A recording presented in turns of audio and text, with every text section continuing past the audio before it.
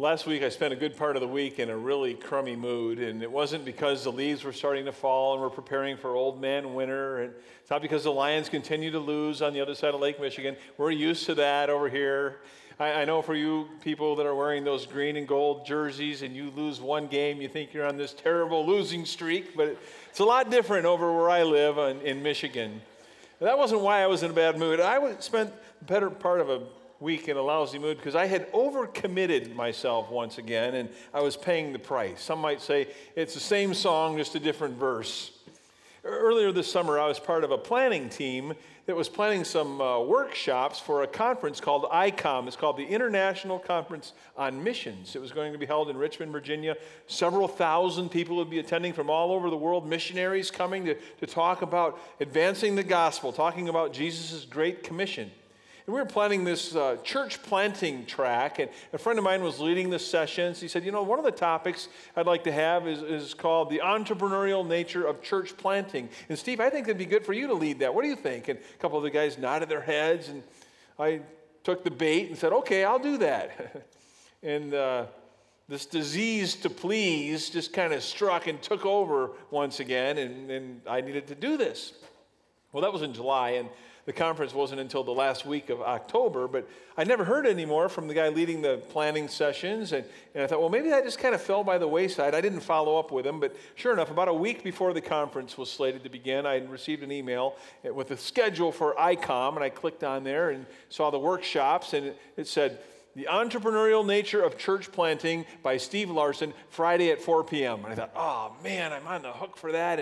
And when am I going to prepare? I'm already committed. I'm going to be out of town. And then we have this 700-mile trip over there. And then when am I going to prepare for this? And I immediately became cranky because I overcommitted once again.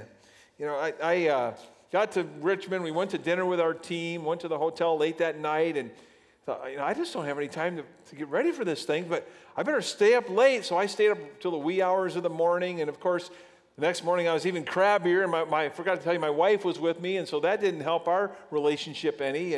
And finally, the day the workshop was to be given, workshop's at 4 p.m., about 2 p.m., I finished my preparation for that workshop and walked in there and gave the presentation, and fortunately, it went fairly well, and, Friday at 5 p.m., I felt like I had a whole new lease on life. That thing was behind me, but by then, the conference was just about over, and I'd wasted that week, and I was a grouch with my wife, and I just messed up, and I remembered my grandma giving this statement years ago. It was a Swedish statement she said, a Swedish proverb, I don't know, she said, too soon old, too late smart.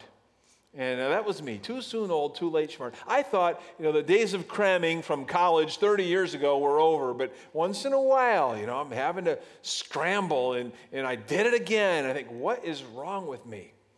You ever relate to that, where you're having to scramble yourself? Maybe you're trying to pull something off, You're on the run to the party, and you got to have that card, you got to have that gift, and just in the nick of time, or trying to get your son or your daughter to the performance, and you got to get the shoes on the way that look right on the stage, and you're going to buy whatever that store happens to be selling that day because time is of the essence.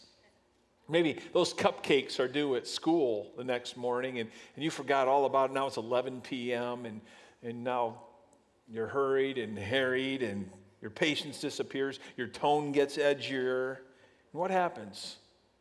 Well, relationships end up taking the back seat, don't they? In hindsight, I had too much going on, and squeezing in one more commitment into my world at that point wasn't the wisest move. It may have been better to take a pass on that one and say no. But saying no is quite difficult, isn't it? Learning to say no to the appropriate people in the appropriate way about the appropriate things can revolutionize your relationships. You can begin living your life on a daily basis in sync with the things you say are really important, what you say you're really all about. We're starting a brand new series around here over the next few weeks called Words. Words. We're going to take a look at some of the words or some of the principles from the book of Proverbs from the Bible. And these words or these principles can help your relationships move in the right direction. whether you need to say no in an appropriate manner, or whether you need to step up your listening game, whether you need to verbalize your feelings more often, or show a grateful heart on a more regular basis. The proverb writer provides some principles, provides some words that can help you make some headway relationally. This Thursday night, there will be a brand new small group that coincides with this new series as well. John Howard will be leading this at the church building here. Maybe you've been a little reluctant to be part of a small group before. And this Thursday night, you can have a 4-week small group experience that coincides with this series called Words. Should be a great opportunity for some of you. Perhaps nothing has damaged our lives and our relationships more than the inability to say no. I mean, we have a hard time saying no because we don't want to let others down. We want our children to like us. We want our spouse to be on our side. We want our boss to give us his approval, or our friends to think that we've got it all together. And all the while, this acid of overactivity eats holes in our souls. And the result can be stress, fatigue, burnout, a distancing from God, a relationship meltdown. And if we don't take time to visit this once in a while, this can really impact our lives. The book of Proverbs is full of practical insights and wisdom into daily life. Proverbs was written by several different authors, but the bulk of the Proverbs were written by King Solomon, who many say was the wisest man who lived. Throughout this series, we'll be looking at various passages from the book of Proverbs that can teach us so that our relationships can become more life-giving. So here's the proverb for today. It's taken from Proverbs chapter 25, verse 28. And it says, like a city whose walls are broken down is a person who lacks self-control. The bottom line here, according to the proverb writer, is that if you don't have discipline or self-control, your life will eventually crumble like a city whose walls are broken down. And this verse paints a picture of a city that is susceptible to any and all attacks. There's no boundary for what goes in or what goes out. Self-control leads you to protect yourself and the ones that you love from becoming a broken down, defenseless wreck of regret. And this verse talks about how a lack of discipline can break down our lives. If you don't have discipline, you won't learn to say no to distractions or junk food, bad relationships, other opportunities, the latest and greatest impulse purchases. By learning to say no at appropriate times, you're actually building up protection like a city that is well protected. If you have no defense, no wall, no discipline, you have no protection. But if you can learn to say no, you won't be able to say yes to the best things, the things that can help you become fully alive or fully engaged and participating in the kinds of things that matter most to both you and to God. If you're a person who rarely or never says no, you probably relate to the person who said, I'm a little overwhelmed and a lot worn down. And the challenge is not just because we live in an age that allows us to travel further, faster, farther. This challenge is living in the land of overcommitment has been around for thousands of years. You may recall the story of Moses from the Bible in the book of Exodus in the Old Testament. Moses was leading the children of Israel out from underneath the leadership or the thumb of Pharaoh back in the land of Egypt. And he had about 2 million people that he was in charge of. Eventually, he needed to create a whole new way of doing life. In Exodus chapter 18, Jethro, Moses' father-in-law, has to step in and help unrush a season in Moses' life. Jethro helped him to get organized, and he set up a system that would help relieve some of his stresses. We need those kinds of people in our lives that can help us regroup when we're starting to drown from the tasks and the responsibilities of life. Near the beginning of Exodus chapter 18, Scripture tells us that there was this reunion between Moses and Jethro. When Jethro arrived, Moses went out to greet him. He hugged him. He kissed him. They spent a lot of time together. They spent quite a bit of time having a longer conversation. And the reason that we know this, that they had this conversation for a long while, is that Exodus chapter 18, verse 8 says, Moses told his father-in-law about everything the Lord had done to Pharaoh and the Egyptians for Israel's sake. And he told them about all the hardships that they had encountered along the way. And he told them how the Lord had saved them. There must have been great trust in this relationship because Moses was willing to talk to Jethro about the hardships that came along the way, all the tough stuff he'd experienced. I mean, you don't talk about the bad stuff, about what's really going on in your life with just anybody. And Moses and Jethro must have had a good relationship. They caught up about what was going on. Jethro was thrilled to learn about what the Lord was doing there. And he even ended the night with a burnt offering and sacrifices with Moses and the elders of Israel. Some would say that was a thank you, Lord moment. Well, Scripture says that the next day, Moses took his seat to serve as judge for the people. And they stood around him from morning until evening. And Jethro asked Moses what was going on. And Moses said that these people needed help. And I decide what's best. Well, Jethro replied, Moses, what you're doing is not good. You and these people who come to you will only wear yourselves out. The work is too heavy for you. You can't handle this alone. Jethro then provided some insight as to how Moses could regroup. And Moses listened and did what he said. Moses didn't resist him. Scripture says that he listened to him and did everything he said. Seems that Jethro was able to just kind of cut to the chase and tell Moses that what was happening was not good and then propose a solution. It was probably that way because they had a relationship. They had connected together. They had shared together. They had sacrificed and eaten together. Jethro wasn't just giving Moses a formula to help lead his people in a better way. He was giving him a way that he could participate in an unrushed way of life. That was something Moses wasn't familiar with at that point, but it was something he desired. And Jethro was saying, do what you need to do in order to have healthy relationships. I mean, isn't that where you want to live too, in the healthy relationships? Sometimes we need to reorg like Moses did.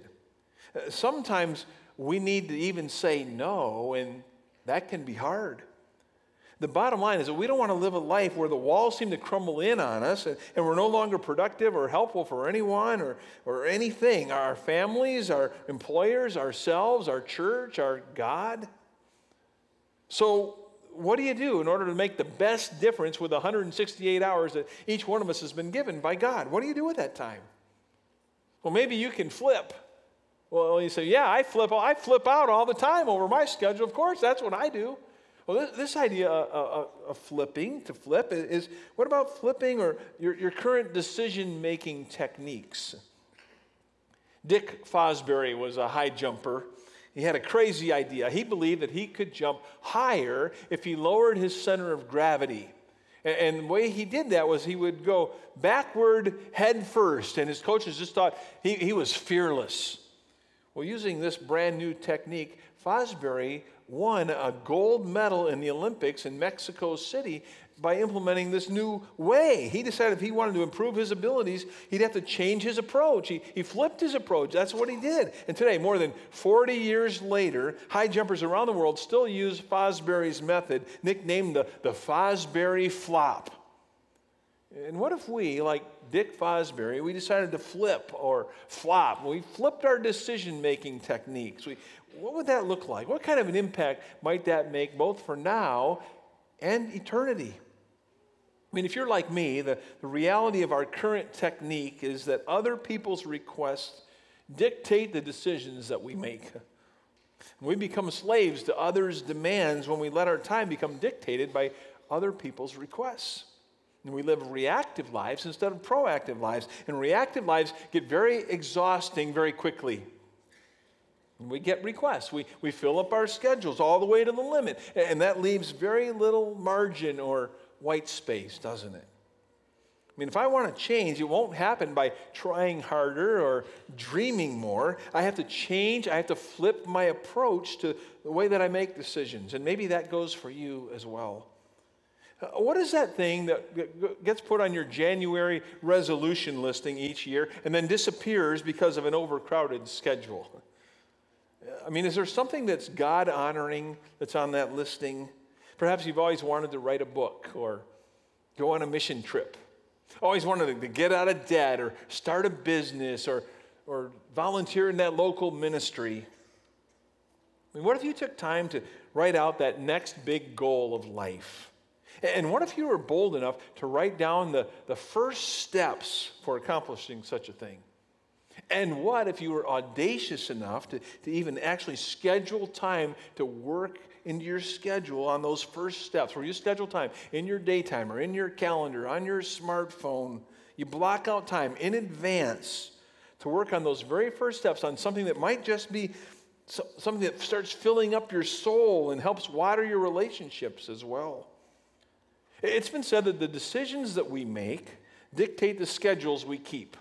And the schedules we keep determine the lives that we live, and the lives that we live determine how we spend our souls. And friends, this is not just about finding more time. This is about honoring God with the time that He's given us. He's given us all 168 hours each week. And you have certain responsibilities that take up a good portion of those hours. But what if you tried this? What if you tried to flip it all around, where you list out your duties, the things you just have to do, and the number of hours that they take up on an average basis. And at the end of the week, you may have a number that might be used differently. Maybe that number is 4. Maybe the number 4 hours might be the amount of time that you have remaining that can be invested in soul-enriching, God-honoring goals that might be in the back of your mind. Now, if that sounds a little selfish to you, try this little trick. Simply add the phrase, so that I may bless whom? So that I may bless whom? I want to write a book, so that I may bless whom? I want to go on a mission trip, so that I may bless whom? I want to get out of debt, so that I may bless whom? I want to start a business, so that I may bless whom? I want to work in that local ministry, so that I may bless whom? If you really want to flip things around, it starts by creating a goal that allows you to be a blessing to others. I mean, what God-honoring goal is in the back of your mind these days? Maybe you need to create a filter. I mean, how do you handle requests for your time? I mean, here's a filter that might just help in different areas to consider. How do you handle it when it comes to your time? Making a difference with this 168 hours with regard to my time. I mean, is the schedule that's required, does it allow me, does it align with the time that I have available to invest? Does my schedule align with my time? Or what about my ability? Am I equipped with the necessary skills to carry out the functions of this opportunity? If someone asked me to serve on a website development team, the only thing I would be good for is crashing it. I mean, I couldn't contribute anything, and that does not align with my ability. Or what about my money?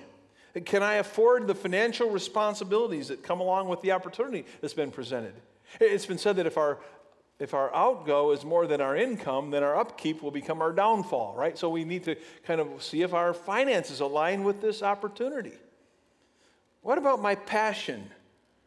Do the responsibilities of this opportunity evoke a sense of dread or instead of a fulfillment of the heart? Do I dread this idea? You know, I started a new job this year working for a group called the Solomon Foundation, and I talked with my boss, our CEO, when I started this role and said, you know, I've been participating in a teaching relationship with River Glen for nearly a decade, and I'd like to continue that. Ben would like to keep that going, and I like the people there, and it's been a good partnership. And he said, yeah, I mean, if you want to keep doing that. And that's a passion for me. I like the connection that we have, and so he's allowed me to continue that. That aligns with my passion, so I make the time to do that. What about you with regard to your season of life? In my season, is there currently something that must take a higher priority during this season of my life? And therefore, the timing is off for me to take this opportunity. Maybe you're walking around with diaper bags in both arms these days, and it's hard for you to say yes to too many extra things. Maybe you're watching older parents age, and you're having to deal with them, and you need to be more available for them, so you can't be available over here. Maybe you have kids and parents you're dealing with, and you're wondering, how in the world do I have time for anything? But the season of life is a key factor in determining what you say yes to, what you say no to. Sometimes a request is made, and we immediately know that the answer should be no. But if you're like me, sometimes you might just delay, and that doesn't do any good. If I delay, sometimes I think, well, maybe that request will just kind of go away, but that doesn't really happen, does it? And really what happens is I'm building their hope that I might say yes. I'm preventing them from being able to find somebody else to serve in that manner. And then it makes the eventual no that much more difficult to deliver. Using a tactic of delay doesn't help things go down any better. Most of us were raised to be nice. And we often think that saying no is not nice. But no can be said in the right way, using grace in your tone. I mean, it's not just a firm, no, can't do that, no. Maybe it's more like, while my heart wants to say yes, the reality of my time makes this a no. I mean, some of us need to let our brains boss around our hearts a little bit more often. My dad used to say he too often let his heart get in the way of good judgment. Or maybe you say, I'm sorry, but I can't give this the attention it deserves. And this graciously honors the person's request, acknowledging that it has value, that it needs attention, but it allows us to honestly admit that we can't be the one to give the necessary time right now. Or maybe even, I can't then, but what about this time frame instead? And you could perhaps suggest timing that might work better into a space that's more flexible.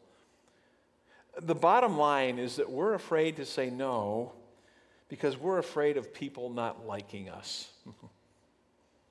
In reality, it's impossible to please everyone. And wearing yourself out to do so can make you the unhappiest person in the room, and then nobody wins. You're unhappy, your relationships are shaky, your relationship with God isn't a poor place. Maybe you need to flip your decision-making techniques or create a filter in your world. Or perhaps just follow Jesus' way. Jesus lived his life in a way that aligned with the things that he deemed most important. On every single page of the Gospels, we see Jesus living intentionally. We read that Jesus came to seek and save the lost. We read that he came to serve and not be served. We read that he came to reveal God's love to us. And when you look at the activities of his life, these purposes are seen very regularly. He said no to the temptation of wealth and power. He said no to condemning sinners. He said no to busyness. He said no to countless things that could have distracted him so that he could say yes to the mission of helping people find their way back to God. He said no in order to say yes to the most important things. He refused to be like a city whose walls are broken down. I mean, if you flip your technique of making decisions rather than wait for requests and then react, but determine what God wants you to participate in, and if you put requests in through a filter that we talked about, you're better able to make a difference with your life, your one and only life, now and for eternity as you follow Christ. What is it that God might be calling you to participate in these days? I mean, what do you need to say no to in order to say yes to his leadings?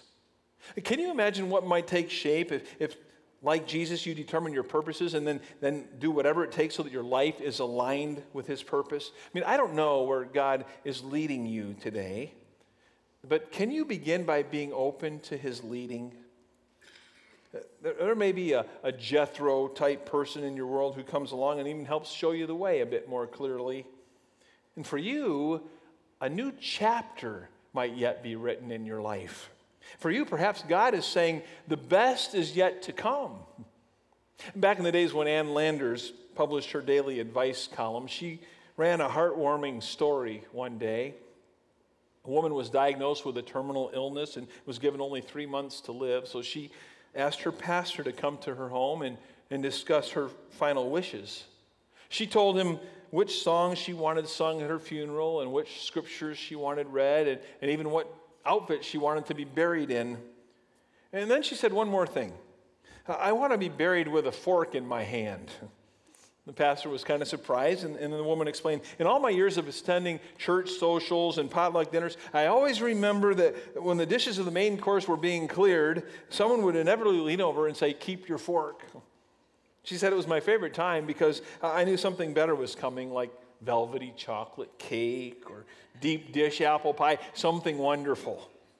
And she added, I want people to see me there in that casket with a fork in my hand and wonder, what's with the fork? And then I want you to tell them, keep your fork because the best is yet to come. And Pastor's eyes welled up with tears of joy as he bid the woman goodbye, and he realized that she had a better grasp of heaven than he did and knew something better was coming. At the funeral, when people asked him why she was holding a fork, the pastor told them of the conversation he'd had with a woman before she died, and he said he could not stop thinking about the fork, and he knew they probably would not be able to stop thinking about it either, and he was right. Keep your fork. The best is yet to come. And when your life is making a difference for Christ, you'll be surrounded by people that are grateful that you said yes to the purposes of God. Now, I haven't always had this down. I suffer from this disease to please far too often. Maybe I want the approval of others. I have a good relationship with my dad, and he's told me that he's proud of me. But maybe for you, you've run really hard because you just want your dad to say, man, I'm proud of you. Well done. Or you want your boss to say, thank you. That was a really good effort, and it's not coming, so you run a little bit harder. Now, I talked earlier about being too soon old and too late smart, but one thing I did right in parenting was when my son graduated from high school, we had a reception at our home with a couple dozen people that were kind of close to him and had an impact on his life. We gathered in a circle, and I gave a little speech. And part of the speech, I just said, Michael, Mom and I are really proud of you, and I love you, she loves you, and we love you not so much for what you do, although what you do, we're proud of that too, but we love you for who you are. We want him to recognize that he has intrinsic value because he is not a human doing, a human being, created in the image of God. And friends, I think sometimes we forget about that, so we just run fast and we say yes to everything so that we can please people. And God is all the time saying, I'm pleased with who you are. I made you in my image, and I love you. You have value, not because of what you're doing, but because of who you are. We forget about that, and we struggle. So this disease to please raises its ugly head once again. Maybe that's an area that you struggle with, and you need to get your life, kind of the pace of your life, on the right track again. Craig's going to be singing a song today. It's going to be a reminder. Maybe when you're a child, you learned the song, Jesus Loves Me. This I know, for the Bible tells me so. But this is a different Jesus Loves Me. But it still says, Jesus is for me. God is for me. That's a great reminder. And maybe if you're like me, you'd just like to stand when this song is being sung as a silent statement to God and the people around you saying, I want to get my life aligned with the priorities that God has for me. I want to get the pace under control. I need wisdom and I need some help. So as Craig sings, if that's a challenge for you, I'm just going to invite you to stand individually and make a statement and say, God, I need you. I'm going to be blazing the trail right over here because my name is Steve and I have a disease to please, and maybe you do too, and if you do, join with me and we'll ask God for help together as Craig sings.